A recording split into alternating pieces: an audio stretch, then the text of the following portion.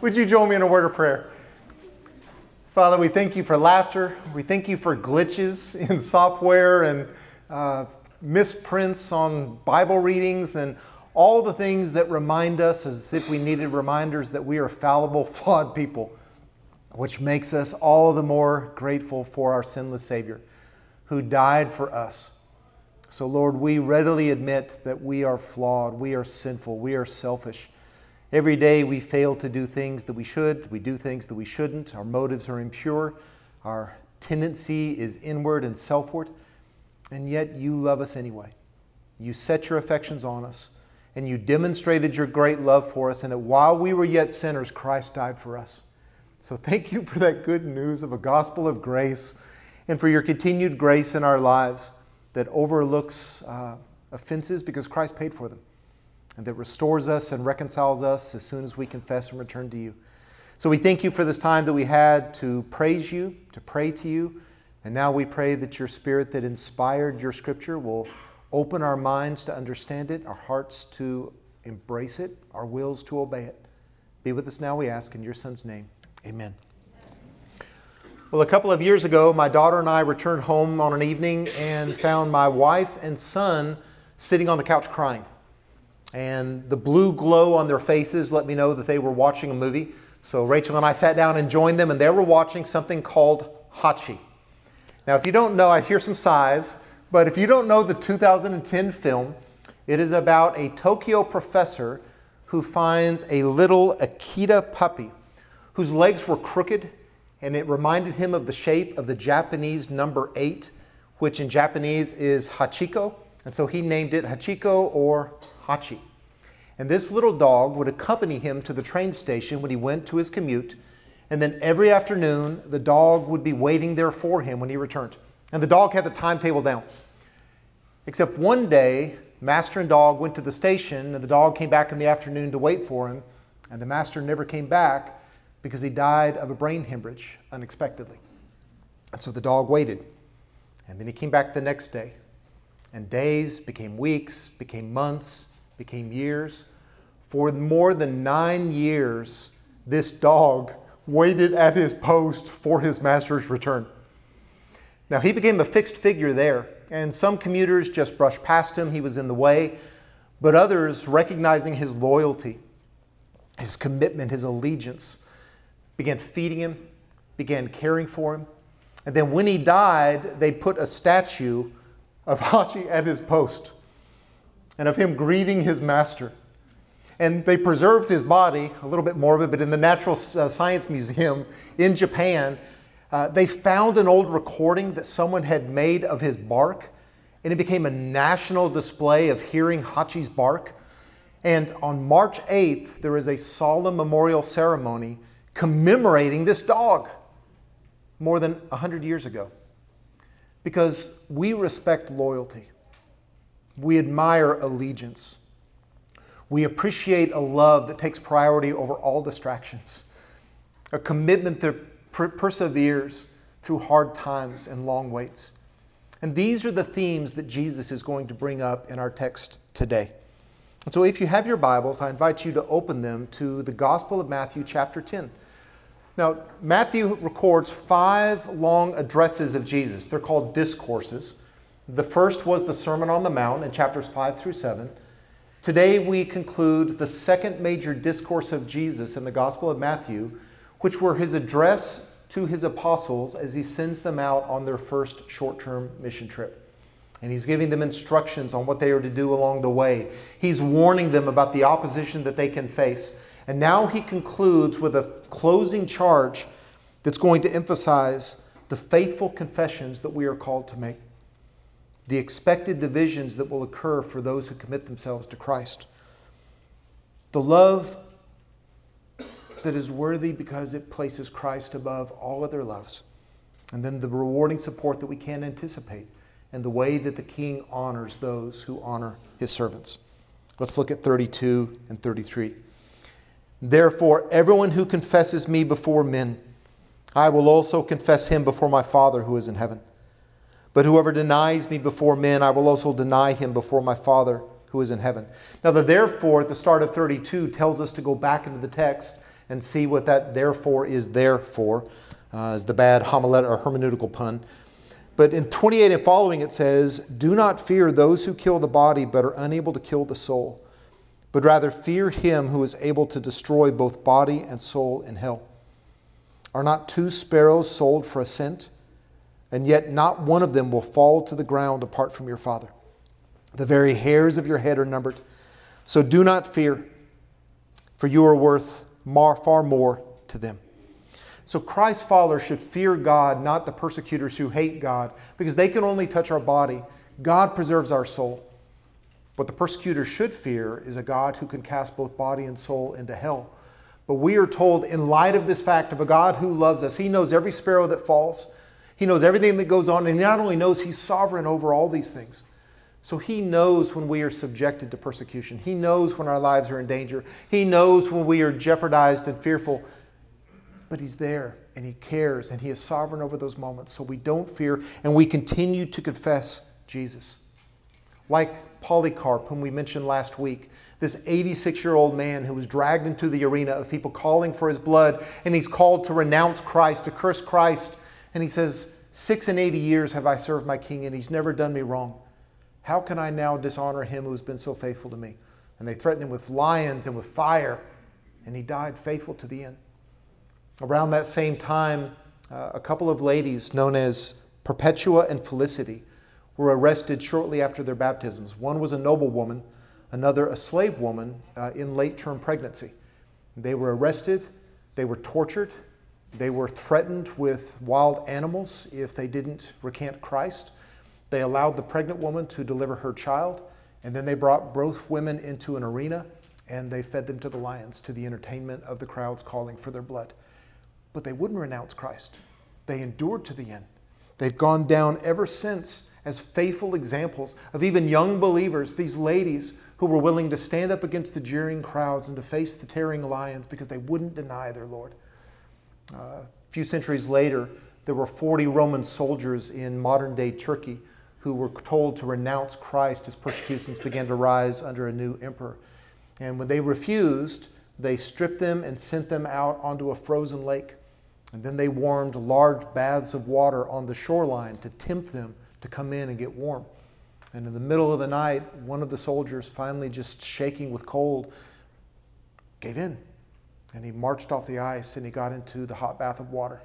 But one of the Roman soldiers on the show line, so compelled by the example of these witnesses who would not renounce their faith, took off his armor, took off his garments, went out on the ice and replaced him.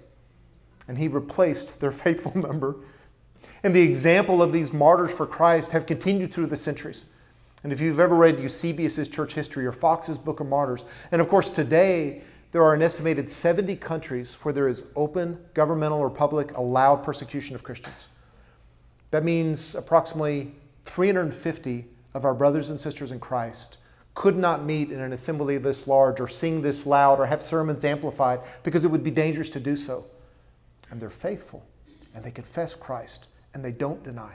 And these should be inspiring examples that if they can do that in those contexts, then we can stand up against mocking peers, against hateful media, against biased employers or professors, against mocking crowds. And we are called to confess Christ. But it's hard. And so Christ gives us 2 motivations, one positive, one negative, to help us do it. The positive one is that if we confess Christ, He will confess us. Everyone who confesses me before men, I will also confess him before my Father who is in heaven. Now, in the earlier verses, he said, as you go out as my messengers, you should expect to be turned over to the synagogues, turned over to the local councils. You may stand before governors and kings. You can expect to be tried for your faith. And they're going to ask you to recant and renounce and to cry your Savior. But if you don't, if you stay true, that on the day of judgment at the grand tribunal, at the great reckoning, then I will confess you as well. And when the Father comes and all the books are opened and the nations are assembled before Him, the Christ will proudly say, that's one of mine. That's one of mine. He confessed me, I confess him. He claimed me, I claim her. And so we need to be willing to stand up for our faith. And there's also a negative reinforcement as well. Whoever denies me before men, I will also deny him before my Father who is in heaven. Now, these are sobering words that we can't dilute or dismiss, but we also need to take in context with the rest of Scripture. Jesus says, if you deny me before men, then I will deny you before my Father in heaven.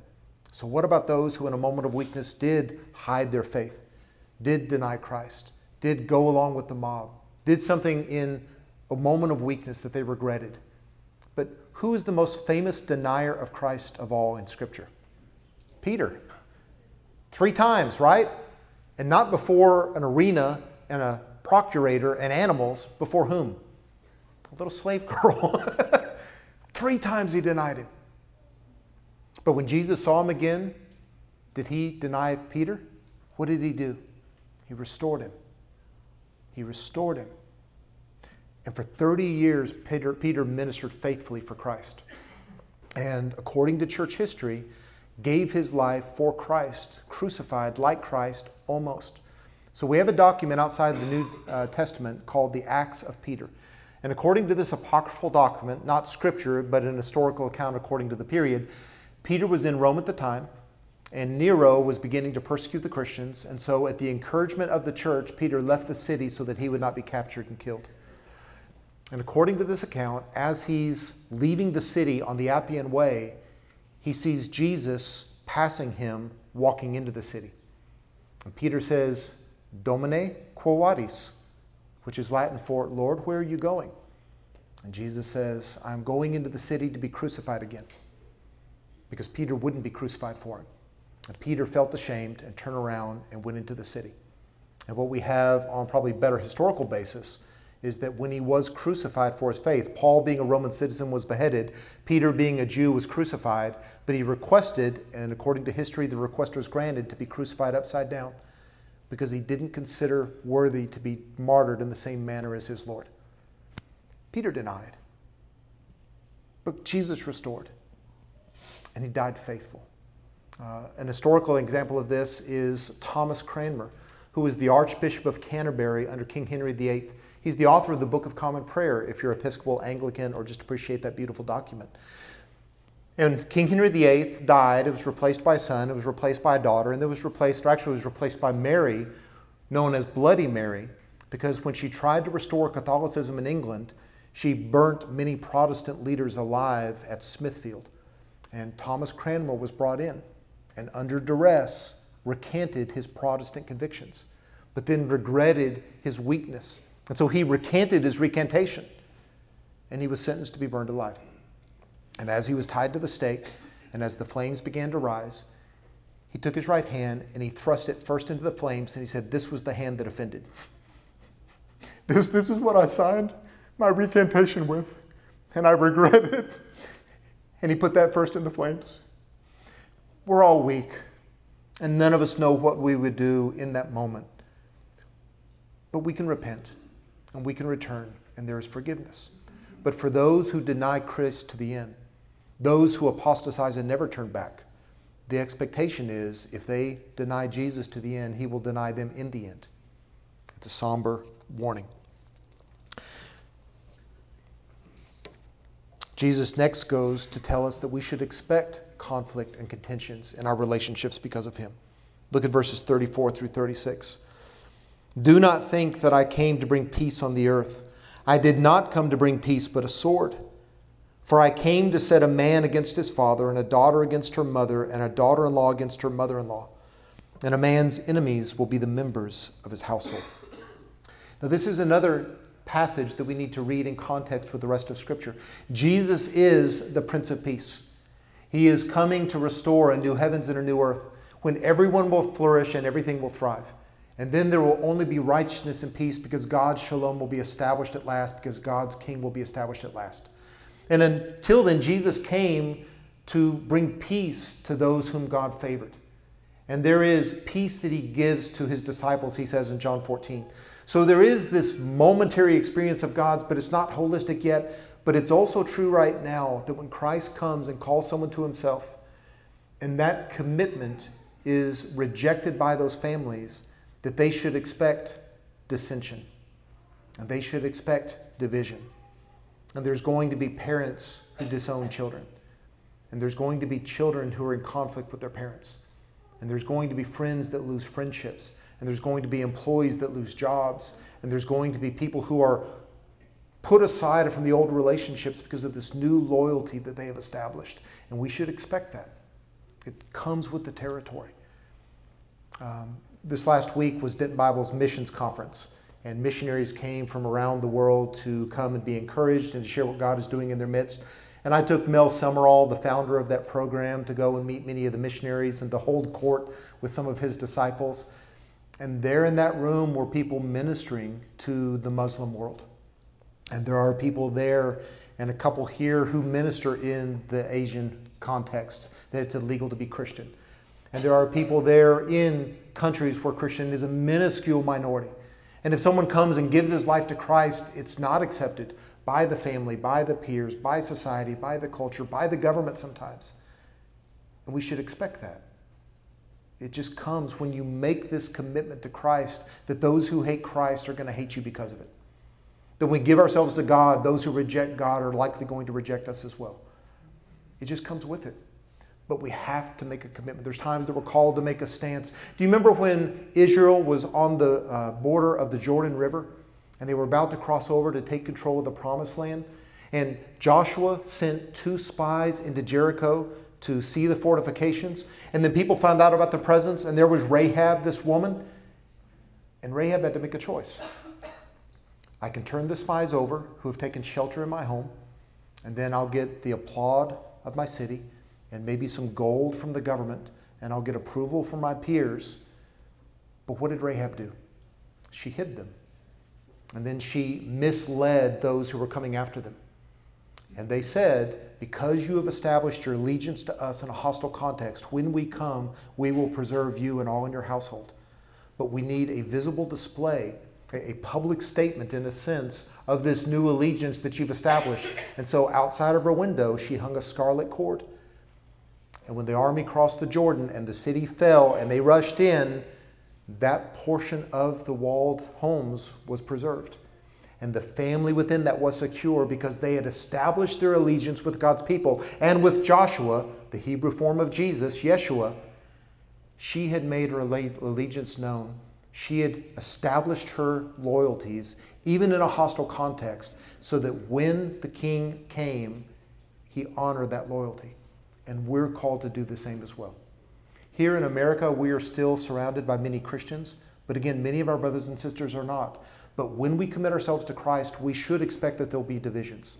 We don't desire them, we don't encourage them, but our allegiance is going to put us at odds with those who reject our Lord. Look at verses 37 through 39. The reality of that can't cause us to compromise our convictions, though. He who loves father or mother more than me is not worthy of me. He who loves son or daughter more than me is not worthy of me. And he who does not take up his cross and follow after me is not worthy of me. He who has found his life will lose it, and he who has lost his life for my sake will find it. Now, don't miss the astonishing claim that Jesus makes here. Jesus, the Jewish carpenter, born in obscurity in Bethlehem, raised in obscurity in Nazareth, says, I deserve more of your love than your parents. I deserve to have more of your love than your children. I desire and deserve for you to love me over your own life. Because when he says, take up your cross and follow me, in that context, the Jews would have known that when a Jew was sentenced to be crucified, he bore the instrument of his execution on his back up to the place that he would be crucified. So Jesus says, if you are to be worthy of my love, then you need to love me more than your family, more than your peers, more than your friends, more than your life. Only God can make that claim. Only God can say, love me wholeheartedly with all of your heart, mind, soul, and strength. Love me more than anything else because I'm worthy of more than anything else. And I've done more for you than anyone else. That no one is as lovely and loving as God, but Jesus is God. And so he says, you will have other loves, you will have other loyalties, but I come first. I am the ultimate allegiance. I am the highest love. I am the supreme affection because he is our creator. He is our redeemer. He is our Lord. and he claims his rightful place as first in our affections. And when we do that, all of our other loves get properly prioritized, and we can love other people and things safely and rightly. There's a beautiful example of this in a poem that the pastor John Piper wrote for his son for his marriage.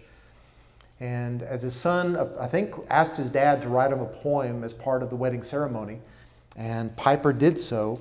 And this is a poem called Love Her More and Love Her Less. I want to read you a portion of it. Here is a portion of the stream, my son, a sermon poem. Its theme, a double rule of love that shocks, a doctrine in paradox. If you now aim your wife to bless, then love her more and love her less. If in the coming years by some strange providence of God you come to have the riches of this age and painless stride across the stage, besides your wife be sure in health to love her more than wealth. And if your life is woven in 100 friendships and you spin a festal fabric out of all your sweet affections great and small, be sure no matter how it rends to love her more than friends. And if there comes a point when you are tired and pity whispers, do yourself a favor, come be free, embrace the comforts here with me. Know this, your wife surpasses these, so love her more than ease. And when your marriage bed is pure, and there is not the slightest lure of lust for any but your wife, and all is ecstasy in life, a secret all of this protects, love her more than sex. And if your taste becomes refined, and if you are moved by what the mind of man can make, and dazzled by his craft, remember that the why of all this work is in the heart. So love her more than art. And if your own should someday be the craft that critics all agree in worthy of a great esteem, and sales exceed your wildest dream, beware the dangers of a name, and love her more than fame.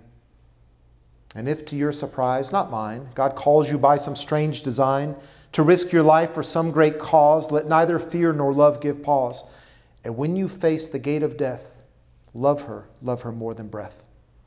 Yes, love her more than life. Oh, love the woman called your wife. Go love her as your earthly best. Beyond this venture not, but lest your love become a fool's facade, be sure to love her less than God. It is not wise or kind to call an idol by sweet names and fall, as in humility before a likeness of your God, adore above your best beloved on earth, the God alone who gives her worth. And she will know in second place that your great love is also grace, and that your high affections now are flowing freely from a vow beneath these promises first made to you by God, nor will they fade, for being rooted by the stream of heaven's joy which you esteem, and cherish more than breath and life, that you may give it to your wife. The greatest gift you give your wife is loving God above her life. And thus I bid you now to bless, go love her more by loving less. There's a lot of things that call for our loves. There are a lot of things that are worthy of our loves, but we must prioritize our affections and our loyalties. It's okay for a man to love his work, but not more than his family. It's okay for a wife to love her home, but not more than her husband. It's okay for children to love their friends, but not more than their parents. And our ultimate allegiance belongs exclusively to God. We love him more than all else. And when we do, all the rest of our affections and loyalties can fall into proper alignment. And the paragraph ends with another paradox. He who has found his life will lose it, and he who has lost his life for my sake will find it. Those who think that they're finding life by pursuing it somewhere outside of God will ultimately realize that they missed the best of life when they abandoned God to pursue what only this life offers. They sold their highest dreams for small desires. Or if someone thinks that they can extend their life by denying Christ and sparing themselves the persecution might come, they're ultimately going to lose their life. But those who renounce their life and give it back to God, then they realize the full and abundant life that God intends for us. And those who may be called upon to give their life for God, then they will realize the life eternal that God intends for them and the rewards that he establishes for those that follow him above all else. When we give all that we have to God, God gives us everything else. When we reject God to try to cling to the things of this world or to extend the life in the midst of persecution, we lose the best of life that it has to offer. And for some, may forfeit the eternal life that's promised if we reject Christ. C.S. Lewis said that those who seek this world lose God and the next, but those who seek God and the next get this world thrown in. But we have to get our priorities straight, and we have to be willing to follow it to the end where God leads us. Dietrich Bonhoeffer is a German theologian who wrote, he's most famous for his book, The Cost of Discipleship. And he pastored an underground seminary during the time of the Nazi regime, and then he worked with outside organizations to help Jews escape Germany. But as the persecution was beginning to grow and his own life became threatened, his friends encouraged him to flee Germany while there was still time and come to America. And they made a place for him at Union Seminary in New York. And Bonhoeffer agreed, but on the boat across the Atlantic, regretted his decision. And once he got over there, immediately made arrangements to return to Germany. And when his confused friend said, why would you go back and jeopardize your life? Why would you go back there? You can make a greater, longer contribution for God here safe in America. And Bonhoeffer replied, if I do not suffer with my people during this time of national crisis, then I will have nothing to say to my people when the crisis ends.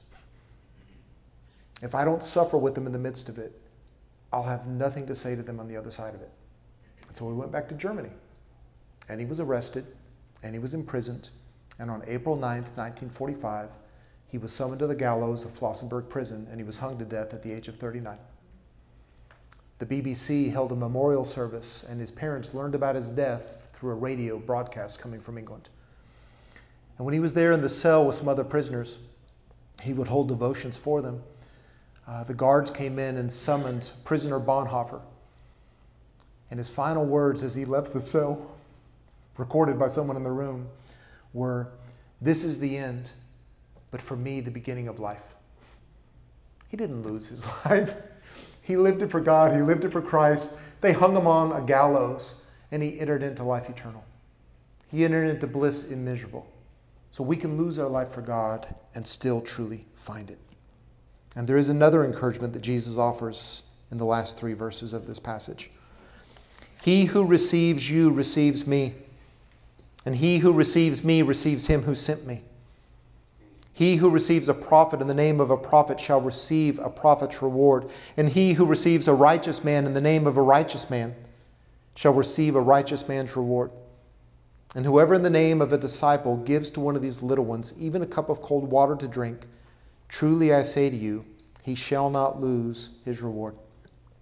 There's an encouragement here both to the emissaries that Christ is sending out, as well as to those of us whom God may send them. And namely that, first of all, when we receive someone sent by Jesus, we receive Jesus.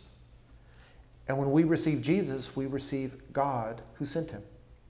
So God sent Jesus. Jesus sends messengers. When we receive those messengers, we receive Jesus. We receive God. We can enter into an eternal relationship with Jesus Christ if we will receive the message when it comes.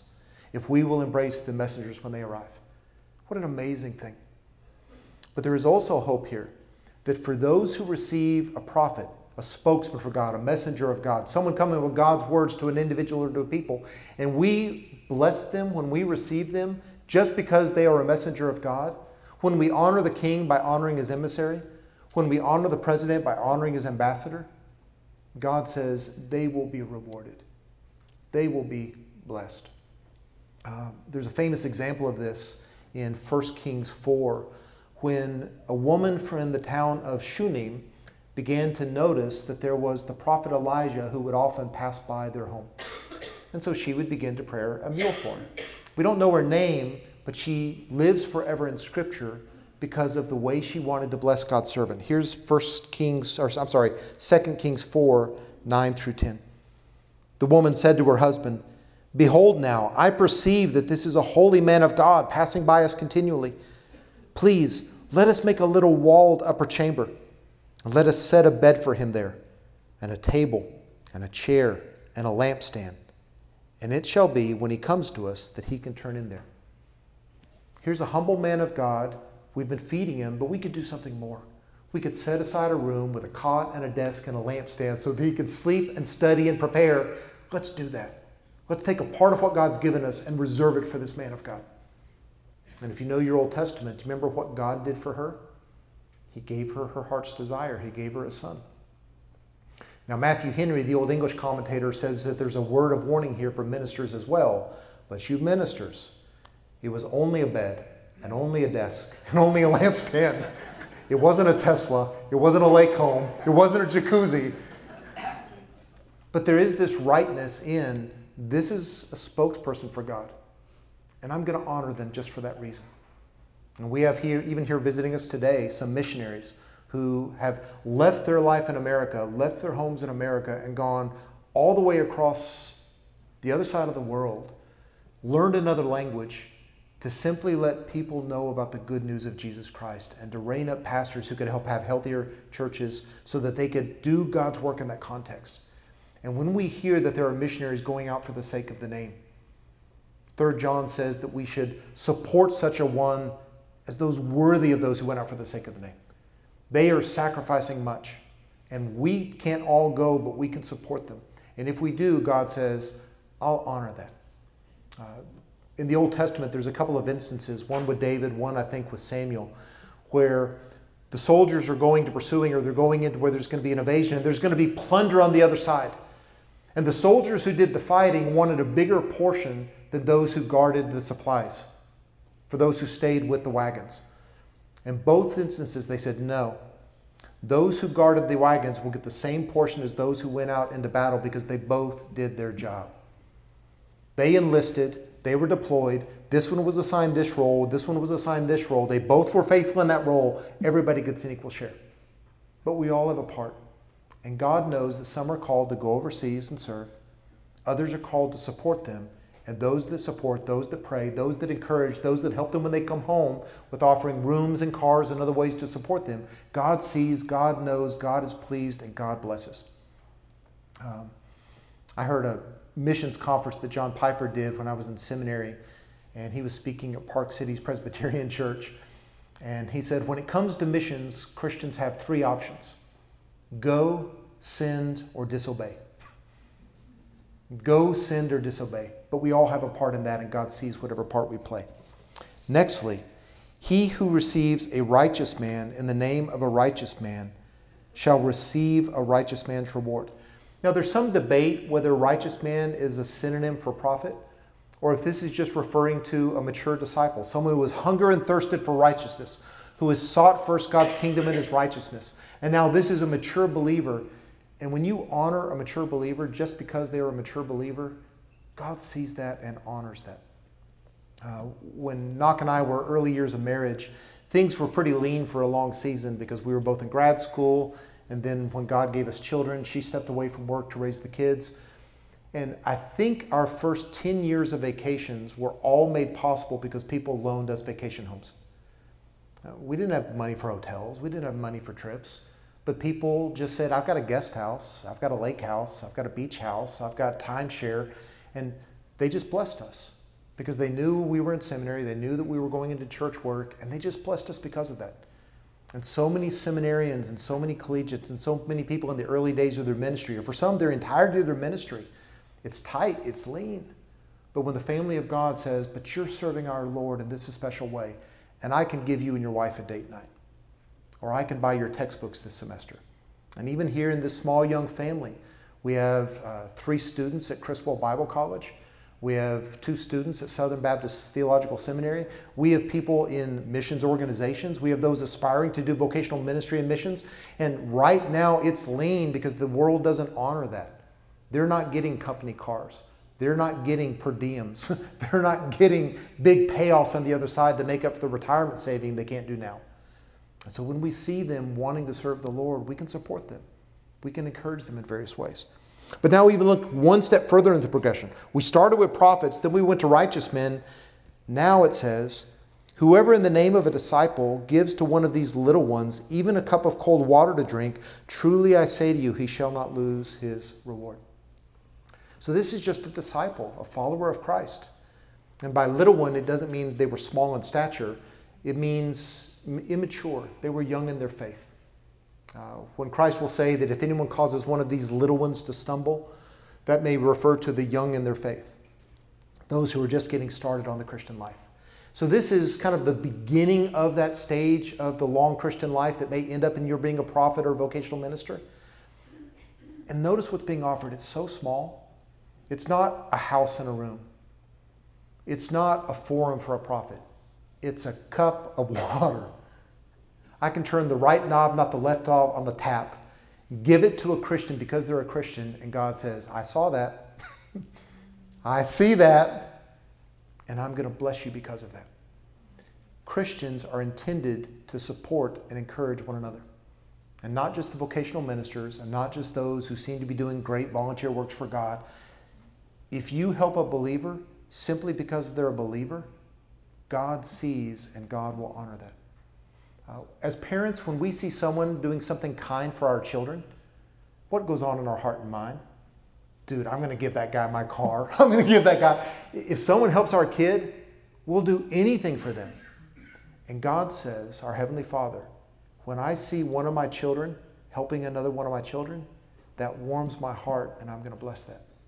In fact, Jesus is going to tell us that when he comes on Judgment Day and sits on his throne, surrounded by his angels, the criteria that he will use to evaluate sheep from goats is, did this person treat other Christians in a loving way?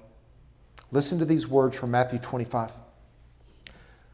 When the Son of Man comes in his glory, all the angels with him, then he will sit on his glorious throne, Christ in his kingship. All the nations will be gathered before him. He will separate them from one another, as the shepherd separates the sheep from the goats. He will put the sheep on his right, the goats on his left. And then the king will say to those on his right, Come, you who are blessed of my Father.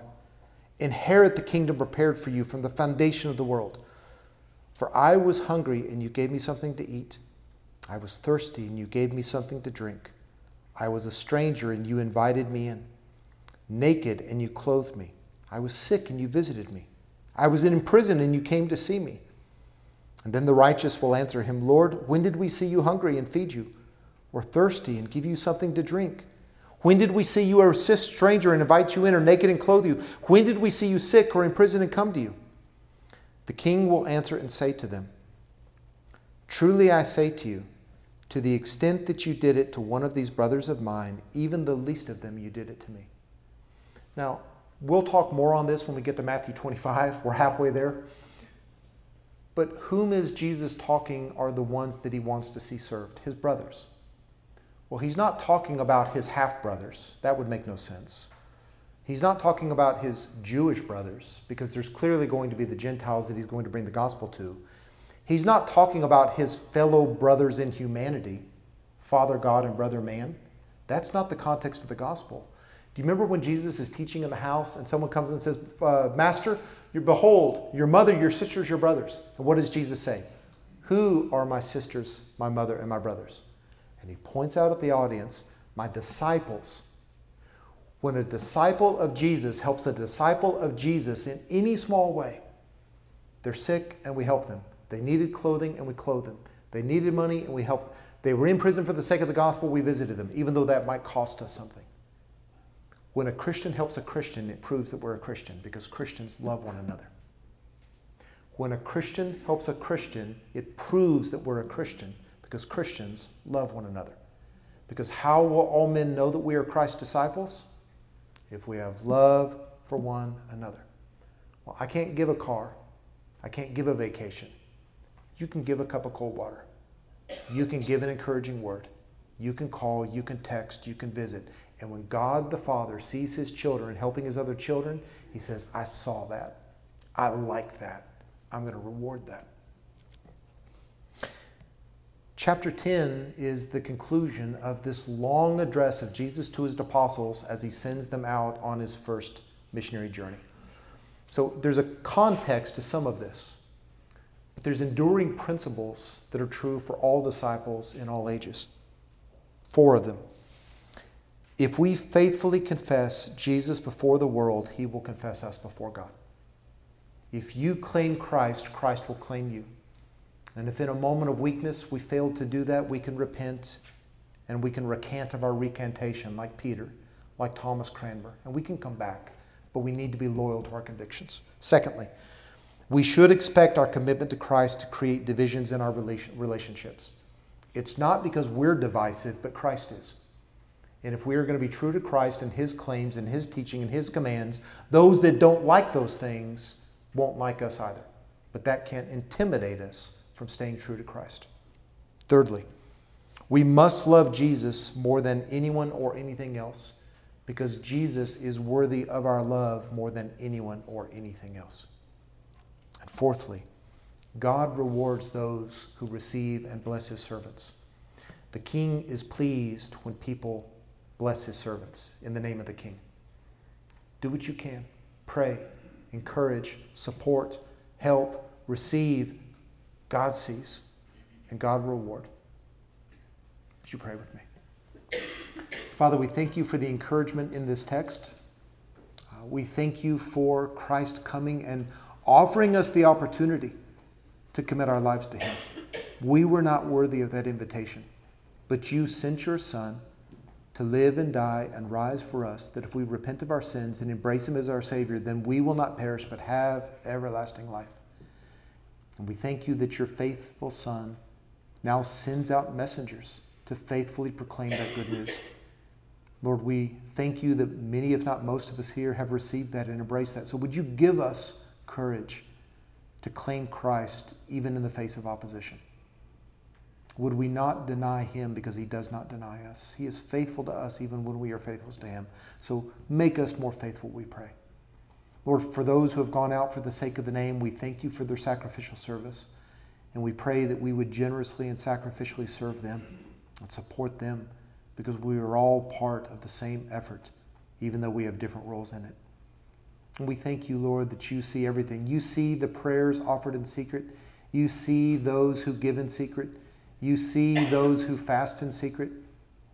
And you see every good name done to a minister, to a Christian volunteer, to the youngest disciple.